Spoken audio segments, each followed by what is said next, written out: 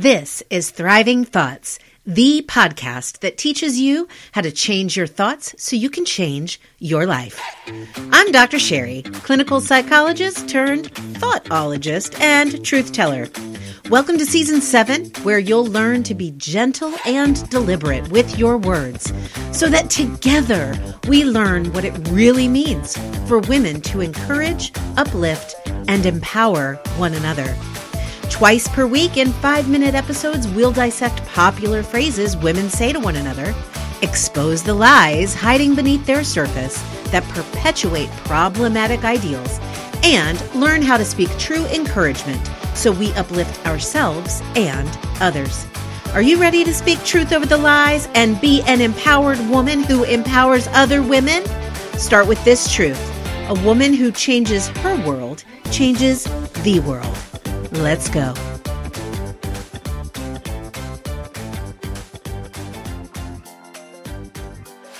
A shout out to my friend Sheree, who submitted this episode's phrase for the Little Lies, Big Truths Smackdown.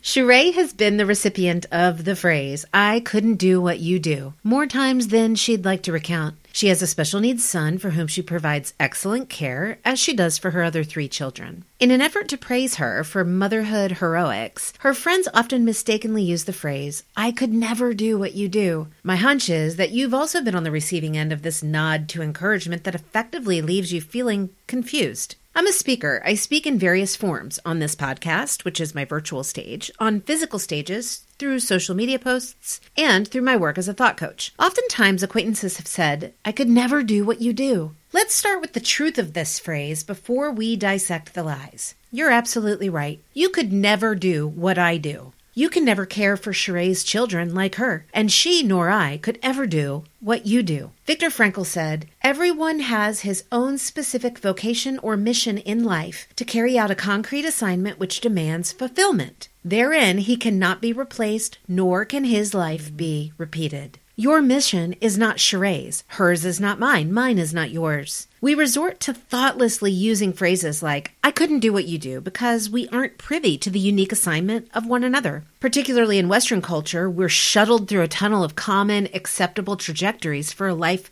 well lived. We're convinced that we can be well-rounded women, in all the right places, who can have it all, and that we're supposed to be equally nurturing, inspiring, tireless, humble, outspoken, inventive, diplomatic, and pioneering. And if we're all supposed to be the same to be valued as women, we study one another with confusion. Why can't I do what she does? Because subconsciously we've been programmed to believe that we must be able to do what she does. And then, as if caught in the snares of a well-executed duplicitous plan, we yield to comparison, which ends in devaluing ourselves and elevating others, both of which are falsehoods. Our equality comes in our acceptance of the truth that we are not supposed to check off a curated list of traits that make us a woman. Instead, we must realize the traits of a woman are innately ours, and they are expressed in incomparable and equally valuable ways. On social media recently, I've been describing various qualities of women, 1 per week since the beginning of the year, because too many women believe that they aren't completely woman if they don't have a certain quality. It's not that we lack these attributes,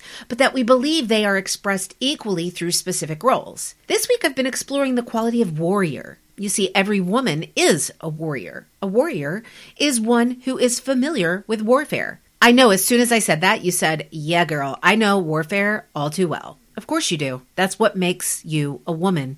We contend, we fight, we don't surrender. The battles we're placed in, the methods of our fight, and the weapons we wield, however, aren't the same. Sheree is familiar with the warfare of navigating how best to raise a special needs son, as she is in being a mother of 3 others, a wife, a scientist, an artist, and a woman of color. The way she wages warfare is gifted to her from her creator, and it won't look the same for you even if you are all of those things. Your battles are incomparable, as are your weapons and methodology. That's why we've got to fight for each other, not against one another.